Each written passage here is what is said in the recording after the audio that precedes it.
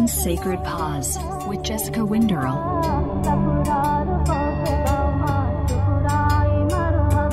Hey there guys, Jessica here.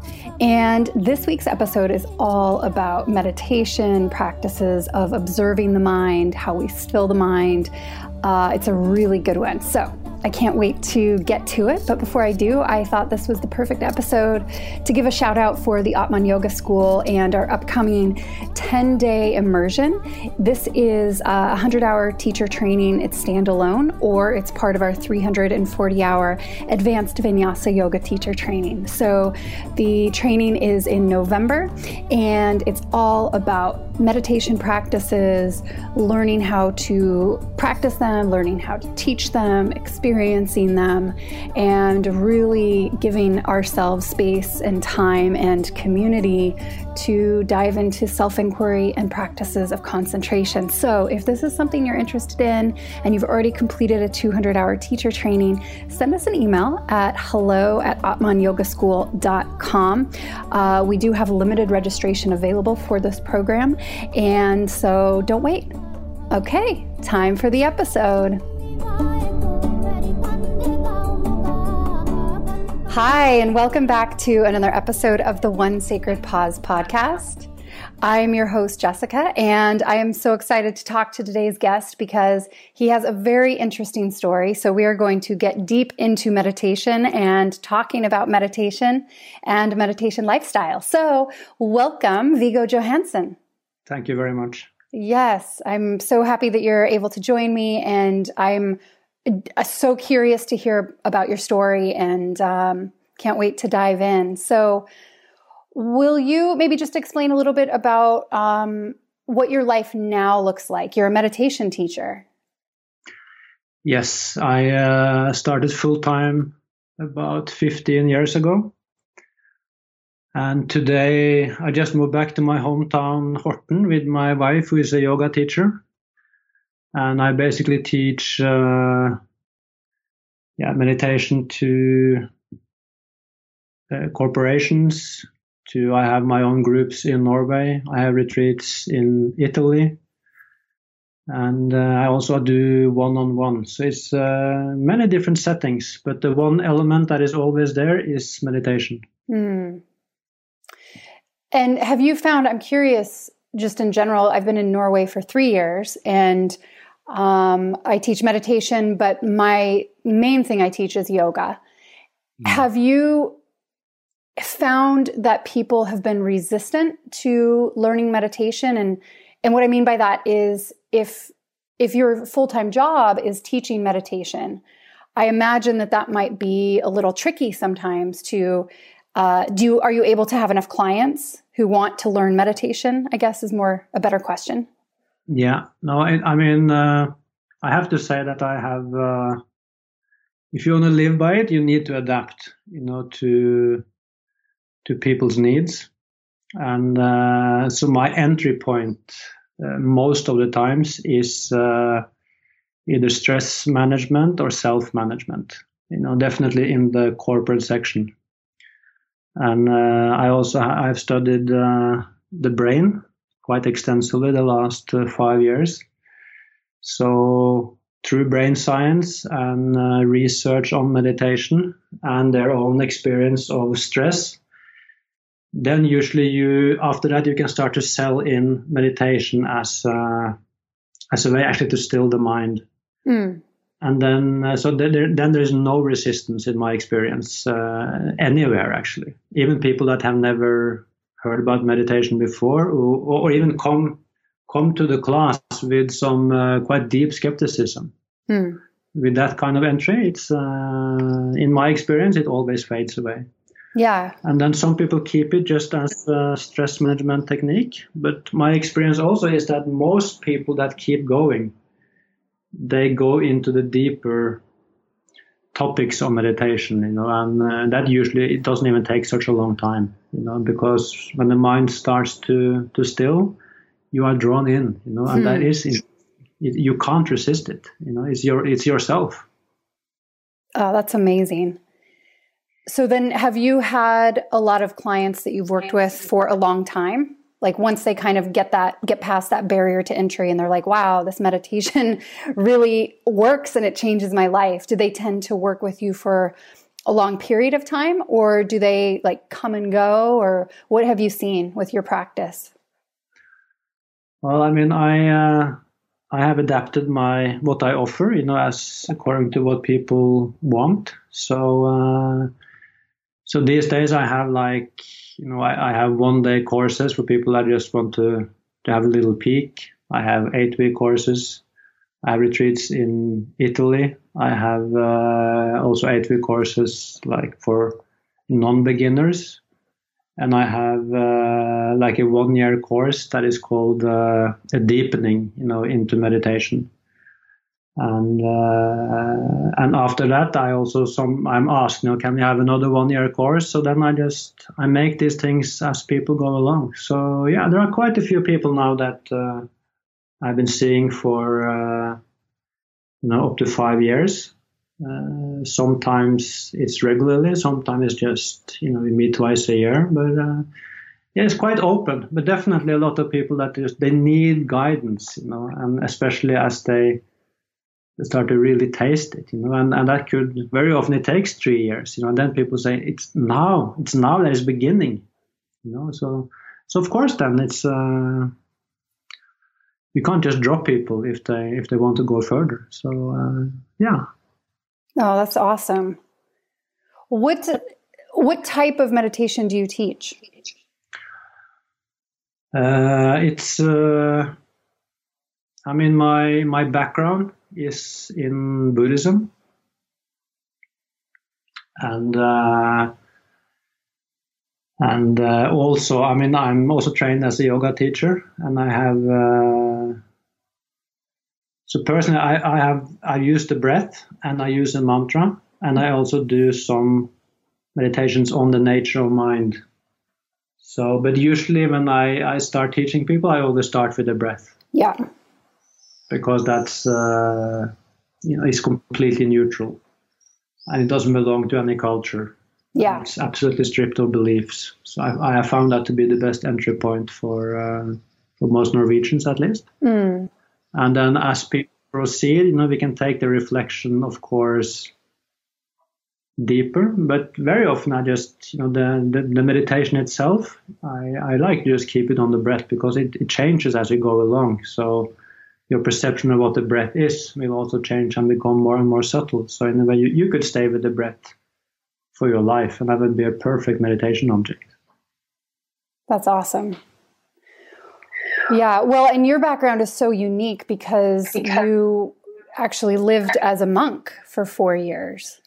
Yeah. So we kind of talked a little bit about what you're doing now with your retreats and your trainings and corporate trainings, but will you kind of backtrack a little bit? And how did you start with meditation? Like what brought you to the practice, and then how did it develop in your life to the point where you're like, wow, you know what, I actually am really ready to be completely immersed in this lifestyle and this practice? Yeah, I think if I should, give a bit extensive answer to that question, I think I would have to start with, my life as a young boy and a young man in Norway, and because in a way I had, because from our culture actually we all inherit a worldview. And what is a good life? Very few people reflect on that by themselves as really young people, And so I also inherited this worldview, and in many ways I fulfilled it. I had everything that was supposed to give you a good life. Everything. I had, I have a wonderful family, beautiful parents, great upbringing, a lot of friends.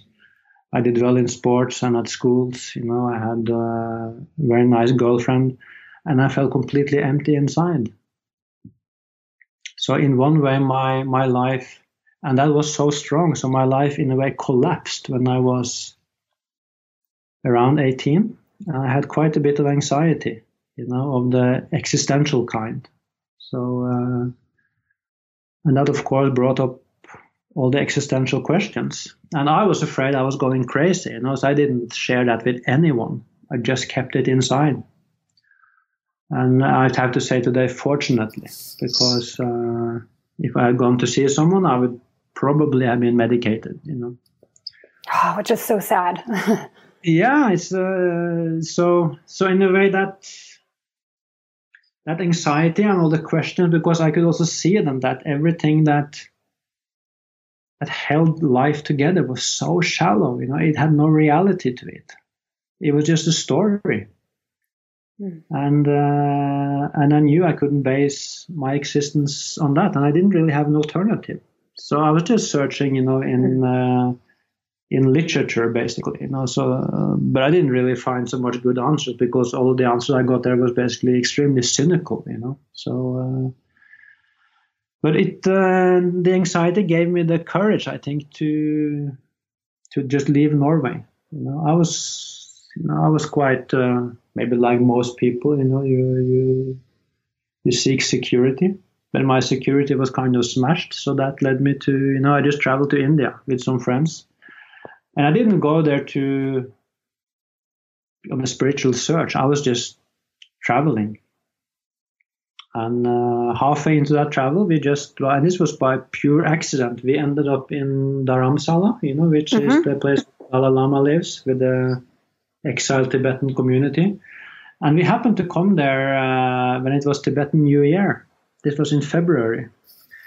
And then it's an old tradition that the Dalai Lama gives, like a 1 week lecture. He gives lectures every day to the Tibetan people. So we ended up there, listening to his lectures. He talked Tibetan. There was a monk sitting there and translating into English, simultaneously. And I sat with an old Walkman and listened to this on radio, And that was my first exposure to, you could say, Buddhist philosophy and psychology, and it hit me so hard. It was almost instantaneous. I knew I had found my home, and I hadn't felt that kind of, I would say, passion for anything since I was a small kid. So it was so strong; it was almost frightening, So after that, I went to Kathmandu, and I did my first 10-day silent retreat. It was a Vipassana retreat. And I had no idea about meditation until that point. So that was my first experience. That is quite violent, with 10 days in silence, and my mind was all over the place. So after 6 days, I actually thought I was going crazy. I just looked into the wall and thought, now I'm going to snap, And I was really considering to just escape back to Kathmandu and just, I had 3 things on my mind. I was basically a pizza and a few beers and a film. So that was basically my strategy to relax. I didn't see that at the time, but that was what I was longing for. But I also realized if I escape now, it will follow me. What I see now, I can't really escape from it, because this is the state of my mind. Yeah, well, I was seriously afraid I would snap. So I was in a huge dilemma. I was in a really dark place. And in the middle of this little reflection, the meditation gong rang, and somehow I just ended up into the meditation hall, and I sat down. And it was one of those sessions that is called 1 hour of strong determination. Where you're supposed to sit down and just not move for 1 hour. Even if you almost die of pain, just don't move. And I decided now I'm going to do it, because everything is so painful anyway. So I just sat down, found my breath, and it was so painful. I was just trying to find the breath, relax, back to the breath. And I think after about 50 minutes or something, I was suddenly I had these new sensations, and it started in my toes. And then suddenly it was like a fire, like a wildfire. Suddenly it just spread to my whole body in less than a second. And from absolute pain, I sat in pure ecstasy, within 1 second. And that was so surprising to me. How could that happen? Nothing changed in my outer circumstance. I was just sitting there struggling basically with pain and trying to stay with the breath. And suddenly I had this feeling of freedom. It was like my whole body had an orgasm. And of course, then I was really interested, since then, basically, what is the mind? What is meditation? How is that possible? So, after that, of course, I went back up and down, in my emotional life. But something had shifted because I didn't take it so seriously anymore. It was a really important lesson.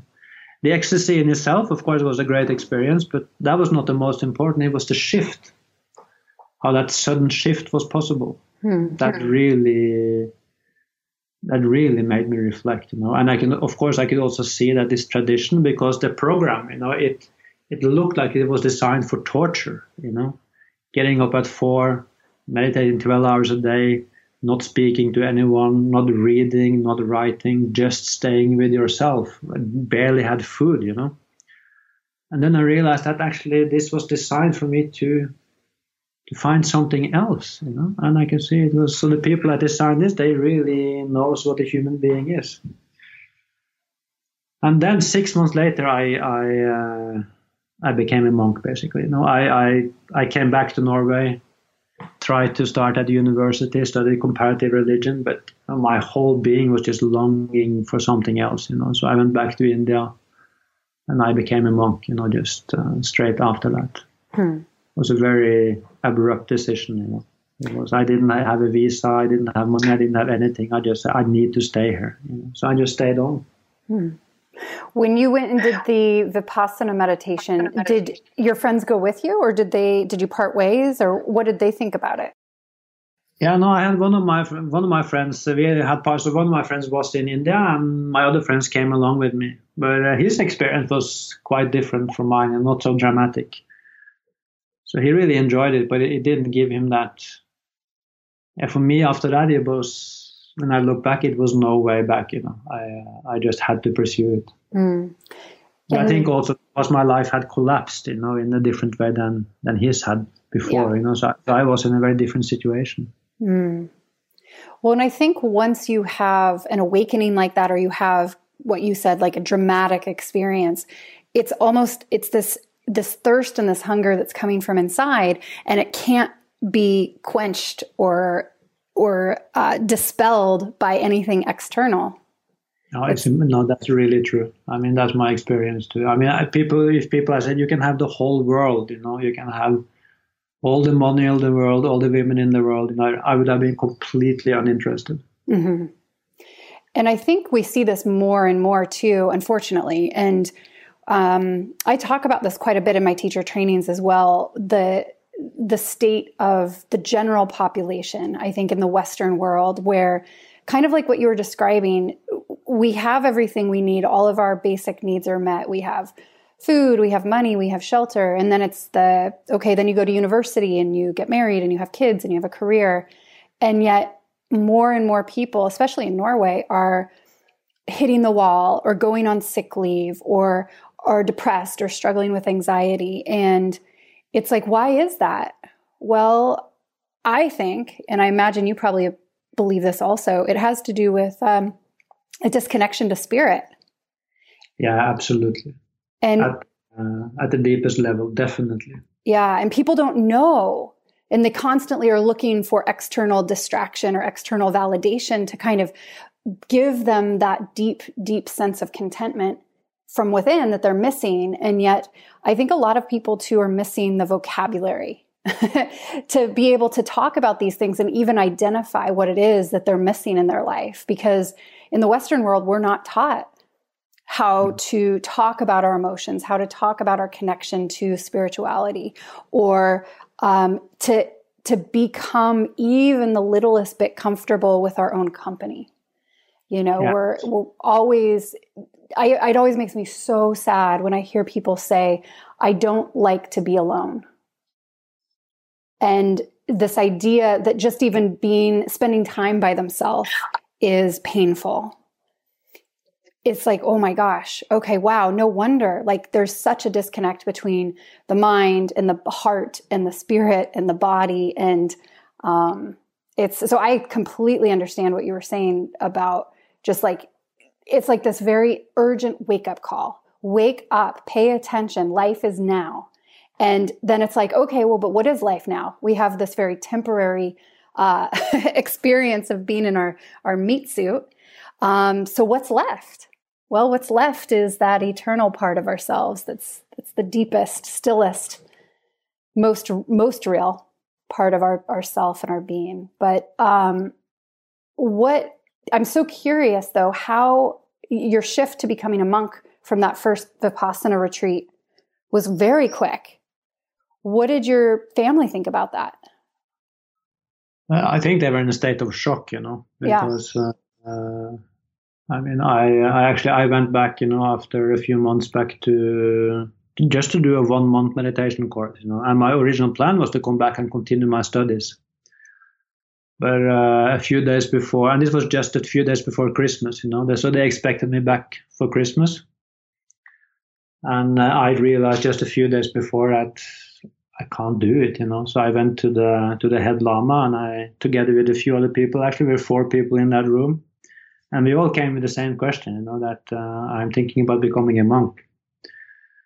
And I was the last one in line. And he told all the others, that no, it's not time. That's not for you, And then he came to me and he said, as soon as possible. Mm. I was 21 years old, and I wasn't really prepared for that answer, So I just, I think I just tumbled out the door and I just sat down totally confused. And then his attendant came, he was very skillful, and he said, you have to make a decision within 5 minutes. And then I just heard myself saying, I stay. I want to become a monk. And then I just stayed on. I called my mom, and I just cried a bucket. Yeah. And of course, I can't imagine how it was for her. But it was horrible, of course. But I went back quite soon. So I think it was in February. This was in December, so I went back in February, and I stayed with them for I think 2 months. And we had extremely good talks. They started to meditate. They became vegetarians. So their whole life shifted, because of my choice. So I was really met, with not only with understanding, but actually as we became fellow practitioners. Wow, so that was amazing. So when I then went back to India, everything was really sorted, back in Norway. Yeah, that's really unbelievable. Like in the best way possible. Like to have that kind of support from your family, and I imagine that it really put your mind at ease too. Like that you had that support to go back to India and really focus on the work that you needed to do there. Definitely, and because most of my monk friends, they some of them actually after they took that choice, their parents abandoned them. I said, that because they were in a Christian context, they couldn't take it, Yeah. So yeah, it's really, I could say, it was created a lot of pain for many of my friends.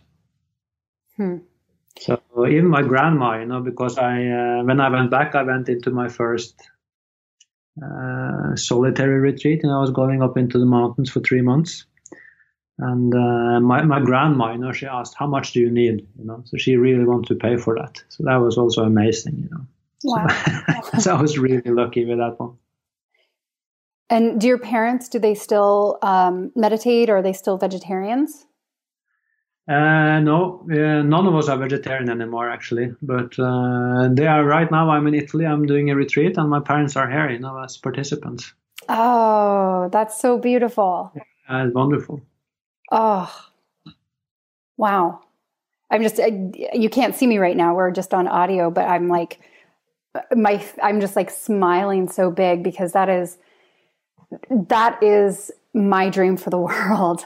Yeah, it's fantastic. To have families doing yoga and meditation together and sitting in community, having conversations about things that are beyond gossip or beyond the superficial, like, okay, who's got a new car, who's moving into the neighborhood, like, those things that the very mundane, very base things that a lot of people, and myself included, like we're still human. I'm a householder, we get pulled into those things, of course, but the goal is to be moving towards more elevated conversations and more elevated life choices. And, that's so cool. I practice yoga with my mom, and it's one of the greatest joys in my life. I love it so much. Shout out, Mom. It is amazing. It's like you say. I mean, I have no problem with the material aspect of life. I think that's fantastic too. But it has to be based in spirit. Yeah. Otherwise, it becomes meaningless.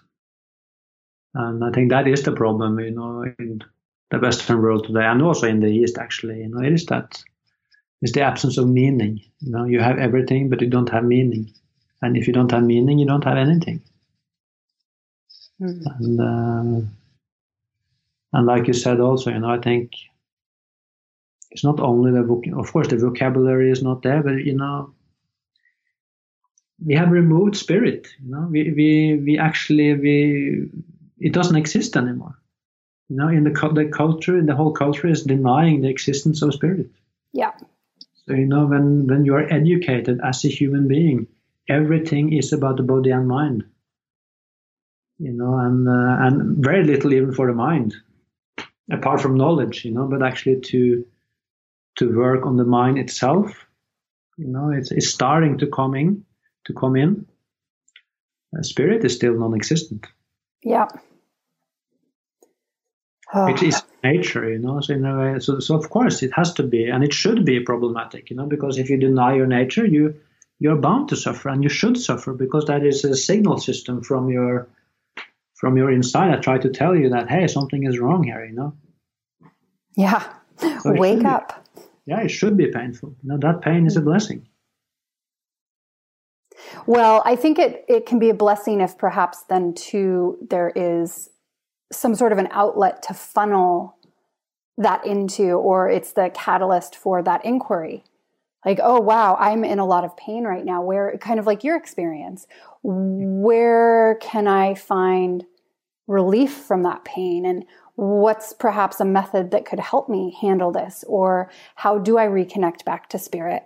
And, I think that's the problem when so many people are experiencing that pain, and yet they feel so lost, so disconnected, so isolated, and have nowhere to turn to, or don't know where to look for a teacher or a school or a lineage or a method to help them perhaps explore some of these things like meditation or yoga or whatever it is. I mean, there's so many different traditions, I think, within spiritual inquiry, but I'm just so grateful to have this in my life and be able to be a teacher and perhaps kind of extend a hand to other people who maybe are looking for some help or some answers. And not that I have all the answers, but that perhaps I can support them in that journey. And you're a teacher, you do exactly the same thing. And it's, I think it's the best job in the whole world. Yeah, I agree with you. It's extremely meaningful when you see people reconnect to themselves. I mean, it's the best thing there is. Yeah, there's that spark in the eyes. Yeah. It's the deepest satisfaction there is, actually, to see that. So, yeah, it is my job. I can't really call it my job because it gives the wrong. But it is my job. But it's my passion. It just happened to be that my job is my passion. It's extremely meaningful. Yeah, it really, it changes you, to be, of course, a student, and hopefully we're students first and foremost and always, but stepping into the role or the seat of the teacher, is also a way of learning. Oh, absolutely. Yeah, absolutely. And it just gets richer and deeper and more refined over time. Yeah. Which is the best part. Yeah, absolutely. Yeah, it's a huge responsibility to start to teach other people. Yeah. Yeah, you have to walk the talk, otherwise it's that's a huge responsibility. You can't take that lightly. That's a disaster. Absolutely. And also, if you're not grounded in the practice, then I think that's a real danger for other people. If you're not able to be present and know what you're doing and how you're guiding people, then it can be, especially when you're talking about energy, and a lot of people come to these practices because they are searching or looking for something. And I don't know, I guess I'm just thinking also, obviously I'm American, and thinking about some of the things I've seen in America in terms of teachers who aren't rooted in the practice and who are stepping into some dangerous territory, possibly. Yeah, no, I mean, there are heaps of stories like that. Yeah. Well, and even in the East too. I mean, of course, now if we're talking more plenty ethical, that's so. Yeah, definitely a lot of stuff there that we could talk about. But I think I would rather talk a little bit more about your experience as a monk, because it's so fascinating. And I'm just so curious. So once you came back to India, and were you in India? Where were you? Okay, you were in India. I was in India and Nepal because the visa situation. I had to go back and between the borders because I had visa for about 6 months at a time. So so back and forth between Nepal and India was basically my route. When you said yes to becoming a monk, what, like, logistically, what happened? Like, where were you living, and how did everything get organized? Did you have to sign any papers? Like, was there an initiation ceremony at the very beginning, or how was that process? After I spoke to the head lama at the meditation course, that was in Kathmandu, and this was in December. And then I think that's an old tradition. I took him as my teacher, and when you're getting initiated as a monk, they always send you to their own teachers. So he sent me to be initiated into monkhood in Bodh Gaya, and this was in February. With one of his teachers. So that was just, was no signing of papers, but it was definitely a ceremony. And, where you put on your robes, you shave your head. And then your abbot, as it then becomes, he takes the last piece of hair from your head, and then you're giving the vows of a monk, and so it's just like you basically just make a promise, to live a certain life. Okay. And then I stayed at the meditation center in Bodh Gaya for a few months. Went back to Norway, talked to my parents, and then in a way my first thing as a monk was to go into the mountains in Nepal, up in Sulukhumbu area. It's on the same route as you go to Everest. Okay. And then you just go, so it was close to the border of Tibet. It was a small retreat place. And I was given a mantra that I was supposed to repeat 100,000 times. It was quite a long mantra. And I was completely clueless, so I had to ask people, how long time would that take? And they say, it will take you 3 months if you do it all the time. So I thought, okay. So I, just packed a bag and I went up there, and they basically, the only road description I have, they take a helicopter to Lukla, and then you just walk, take to the left, and you just walk for a few hours, and you will find it. I would never have done that today. But I found it, and I had my little stone hut. It was one monk and one nun living up there, and they made some food for me. And I had a little bit of human contact around lunchtime. Otherwise, I was just sitting there by myself, repeating the mantra. And And again, almost the same thing happened as on the Vipassana retreat, just at a deeper level. You know? So it took me 6 weeks, and I screwed myself all the way down, you know, in the basement of myself, you know, and of course all my longings, all memories, almost like everything I had done my entire life, you know, that I was somehow undigested, you know, it came forward, and it was really difficult.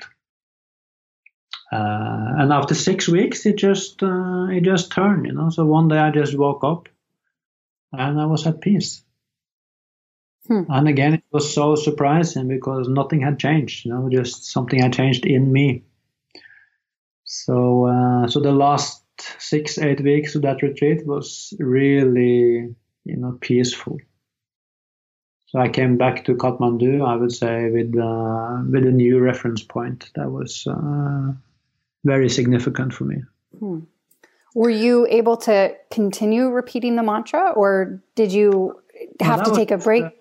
That was just like a retreat. It was a certain kind of practice that you did. So I continued with some other practices, but not that one. You know, I did the same retreat the year after. You know, it was just a 3-month thing because it was a purification retreat. You know? So it had a specific purpose. Okay, so you were not chanting a mantra the whole time. You were. Yeah, I did it the whole time for those 3 months, but then after that, my practice changed. You know, I was given another thing to practice. Yes. So when you were on that retreat, though, for 3 months, did you struggle to stay connected to the mantra, or were there times where you were just? I imagine maybe in the beginning when you're like, okay, I'm here, time to begin, and did your mind wander? Did you find times when you actually couldn't? Yeah, definitely. Chant the mantra, or okay. No, I could always chant the mantra, but of course my mind was wandering at the same time, you know. So that was, but of course after, after 1.5 months, you know, I was extremely focused, you know, because also I had hardly any human contact, you know. So I was, my mind was as sharp as it has never been before, you know.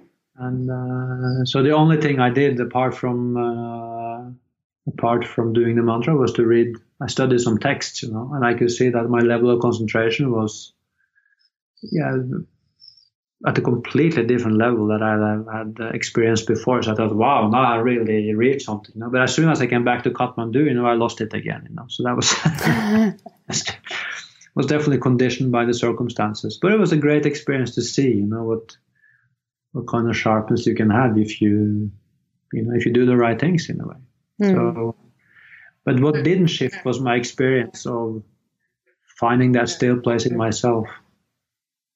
And what, another kind of non-meditation question, but what kind of food were you eating when you were on that retreat? Well, basically the only thing they can grow so high up in the mountains, you know, is potatoes. So I had potatoes in a lot of variations of potatoes, I have to say. But since it was summer, they also had some spinach, and they had managed to get some lentils, you know. And so I had usually some dal every day, and potatoes, you know, and some spinach. Very simple food, you know. But I was completely satisfied, you know. That was not the problem. Yeah. Very simple food, you know. Perfect retreat food. And so then what kind of happened next? You were done with that. You had that another big shift in your relationship with yourself and with spirit. And so you left the retreat, and what did you do next? Yeah, and then I went, because I was in, you could say within the group of Buddhism. And so I went to one of the meditation centers that belonged to that teacher, and I just did some work basically there, and talked to people, and started to teach a little bit on meditation. You know, very quiet, simple life. You know, I had my own studies, and I did that for a few months, and then I went back to India, and I at another center there, and I did the same thing. And next year I went back up to the mountains and did the same thing again. So basically just teaching, continuing my own practice and my studies, and that was about it. Hmm. And then so that went on for a couple of years. Yeah, that went on for a couple of years. And the next retreat up in the mountains was just extremely blissful from beginning to end, and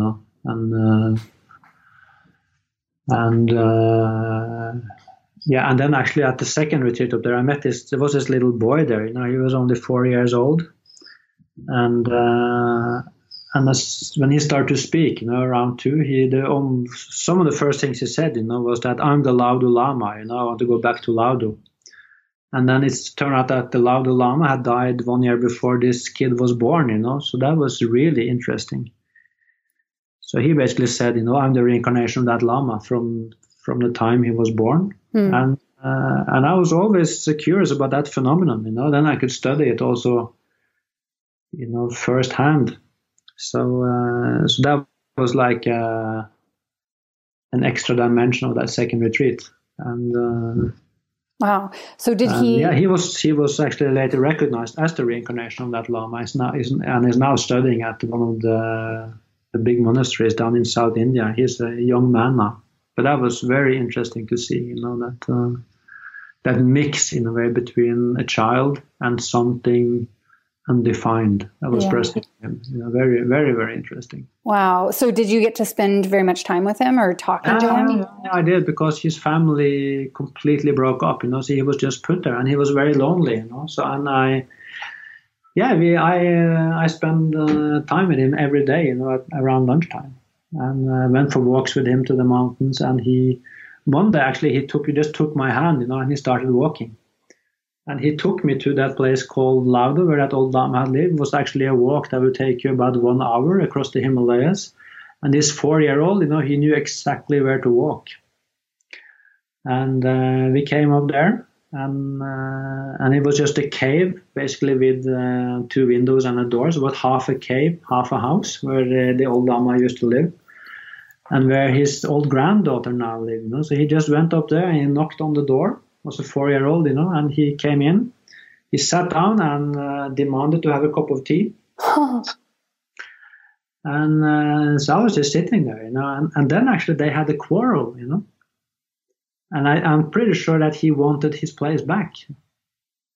Wow, that's amazing. Very interesting, but this was a blood lineage, it was not a reincarnation lineage. So actually he didn't get his place back, even though I think the granddaughter acknowledged who he was, and then he was extremely sad, so then I actually had to take him, I had to hold him, and he had a little cry, and I comforted him, and 5 minutes later he was back to his very happy self, and we just went back again, But very, very interesting experience. I mean, that sounds like it would be so powerful and almost surreal to witness. Yeah, I mean, from thinking about my Norwegian upbringing, I was pretty far away from my conditioning at that point. Yeah. But I couldn't deny the experience, and of course it was no question that this was real, this was impossible to fake, basically. Yeah. And so what led you to decide to leave being a monk? Well, I mean, as my studies and my own experience continued, I started also to read books about other traditions, specifically the yogic Vedantic tradition, which I really recognized, and for me it was just maybe different vocabulary, but exactly the same. I read I started to read some Sufi literature and some Christian mystics, and for me it was obvious that, that there is one spirit, with many languages. And then I realized that most Buddhists, they didn't see it like that, so I started to feel uncomfortable about being kind of part of a tradition. And so that went on for some time and just became increasingly difficult for me until I realized I have to leave, I have to basically let go of everything that belongs to culture and try to keep the essence that, especially what I myself feel is timelessly true, And in the end, I just had to do that. So then I went back to Norway and I started to study philosophy and try to put things together, which was extremely difficult. It was many, many years, I felt completely raw, like I didn't have skin. So it was hard to go to India and become a monk, but it was really much harder to go back home and try to integrate the whole thing, and of course, very useful, very, very useful. And I learned a lot, about many things. Did you feel grief from letting go of this tradition you were so deeply rooted in and committed to for a long time, or was it in between, like some grief and also some?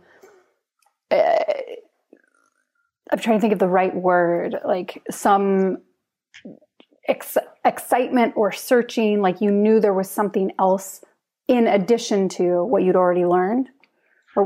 No, definitely it was both. I knew deep inside that what I did was true.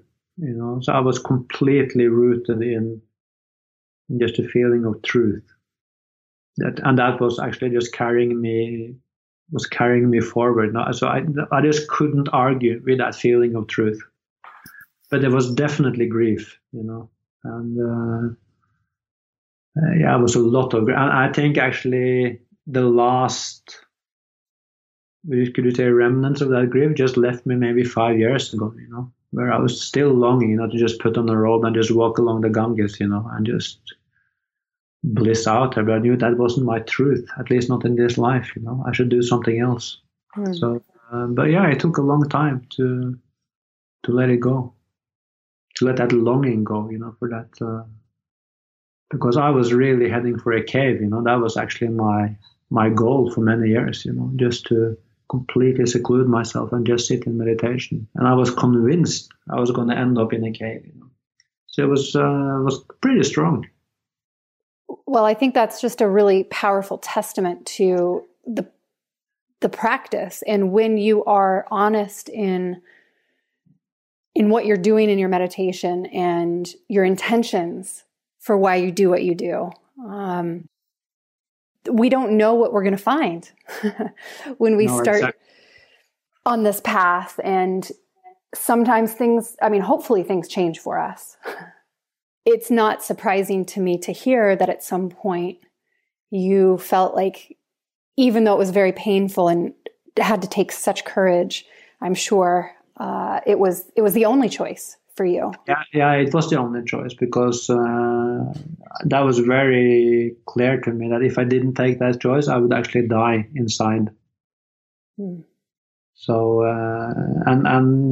so that of course also is my take on meditation today. So I'm not, for me, the practice of meditation for me is just like, it's important in the sense that you can still yourself enough to find that voice, that one voice that stands out in between all the other voices, which is the voice of honesty and the voice of truth. So for me, the main practice is, in a way, not meditation. The main practice is to be truthful.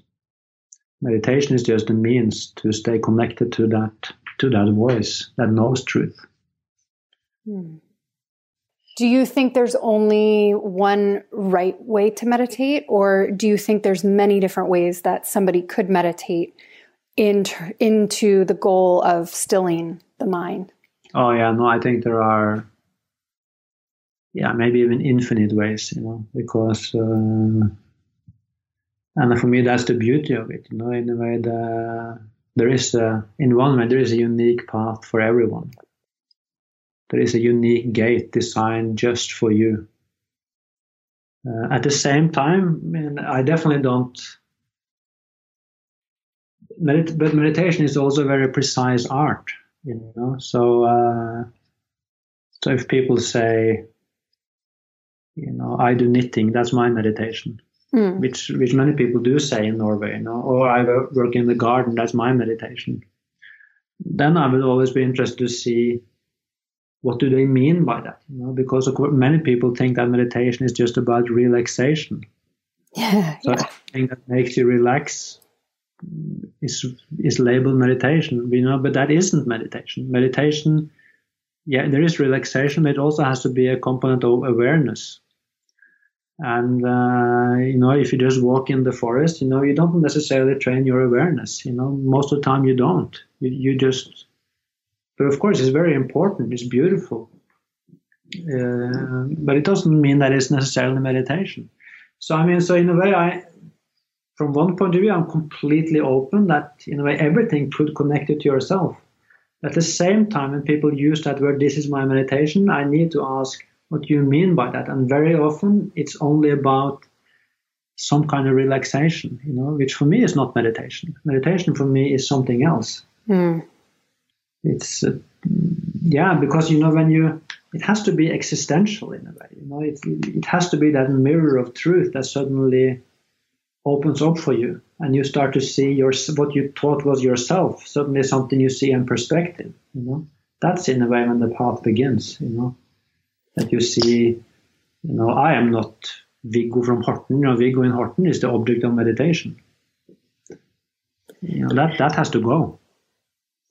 Absolutely. And two, meditation practices are such, especially in the beginning, a wild ride. Because just like you said, if you are seeking the truth and you are allowing the voice or that connection to your truth and or spirit to come through in little glimpses through all of the distraction, all of the noise of your mind, some of the things that come up are really hard and emotional and chaotic. And when we think about fully acknowledging all parts of ourselves, it's not just like, oh yeah, I'm meditating and it's super relaxing. And you described an experience of being blissed out when you were on these very intense retreats. And I think that's a distinction though. Like you were working in your meditation practice deeply, deeply rooted in it. So the outcome hopefully is that you will reach that place of bliss.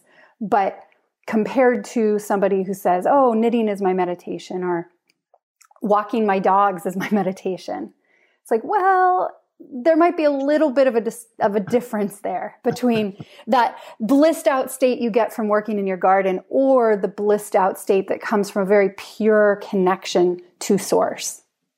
Oh yeah, that it's just not the same thing, Yes. And I think also, you could also do serious meditation, and you could in a way be extremely still and blissful in meditation, but but your everyday life could be in bits and pieces, And then for me also the most crucial element is lacking, So in a way it has to be.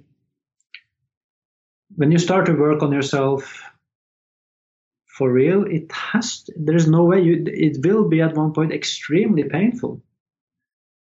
If you expect it to be an easy ride, then for me it's not real, because you start to see everything you thought was yourself, and then you see it's just patterns, and then you have to start to, you have to replace judgment with love, into all the dark corners of yourself. And that is not something you do in a weekend, or it's not something I think is particularly blissful. That's really difficult.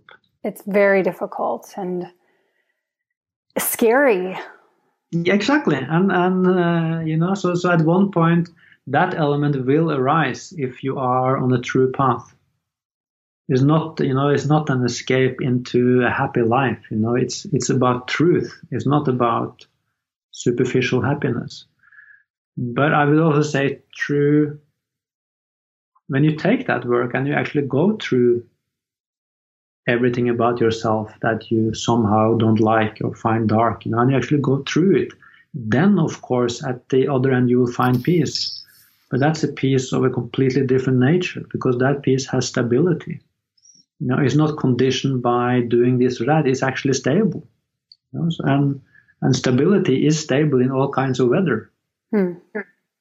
So you have to go through everything basically. And of course, then meditation as a tool is a fantastic tool, but it is a tool to do that work.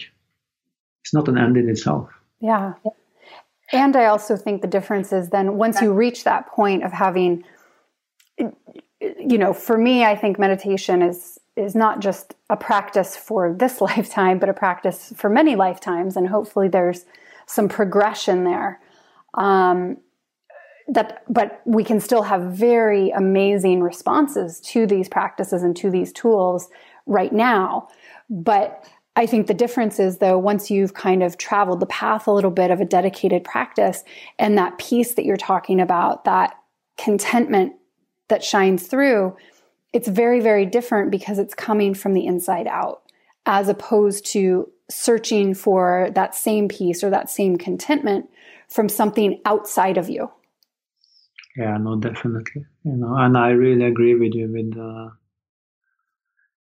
because if you actually are on the path, then for me, where that leads to in this lifetime, that's completely insignificant, because to be on the path in itself is fullness. So this whole, that it should lead somewhere, that it should end in enlightenment or whatever. I mean, that's, for me, that is, I don't understand it even, because if you're on the path, then you are fulfilled. And whether that takes one lifetime or even a million lifetimes, to me, that doesn't matter actually, because you are fulfilled when you are on the path. Mm. And if you're not, for me, then something is wrong, I have to say. And it's just another search for something into the future. And then that's definitely not spirit. Spirit is not searching into the future. Yeah. Mm-hmm. Well, I think this is where we'll wrap up today. I love talking about meditation, and thank you so much, Viggo, for sharing your thoughts and your story. And I think it's so inspiring, and especially it comes through very much your compassion for yourself and the practice and the people that you work with. And I think that's super inspiring. So thank you. Thank you very much, Jessica. It was a pleasure. Yes. All right. Bye-bye. Okay. Bye.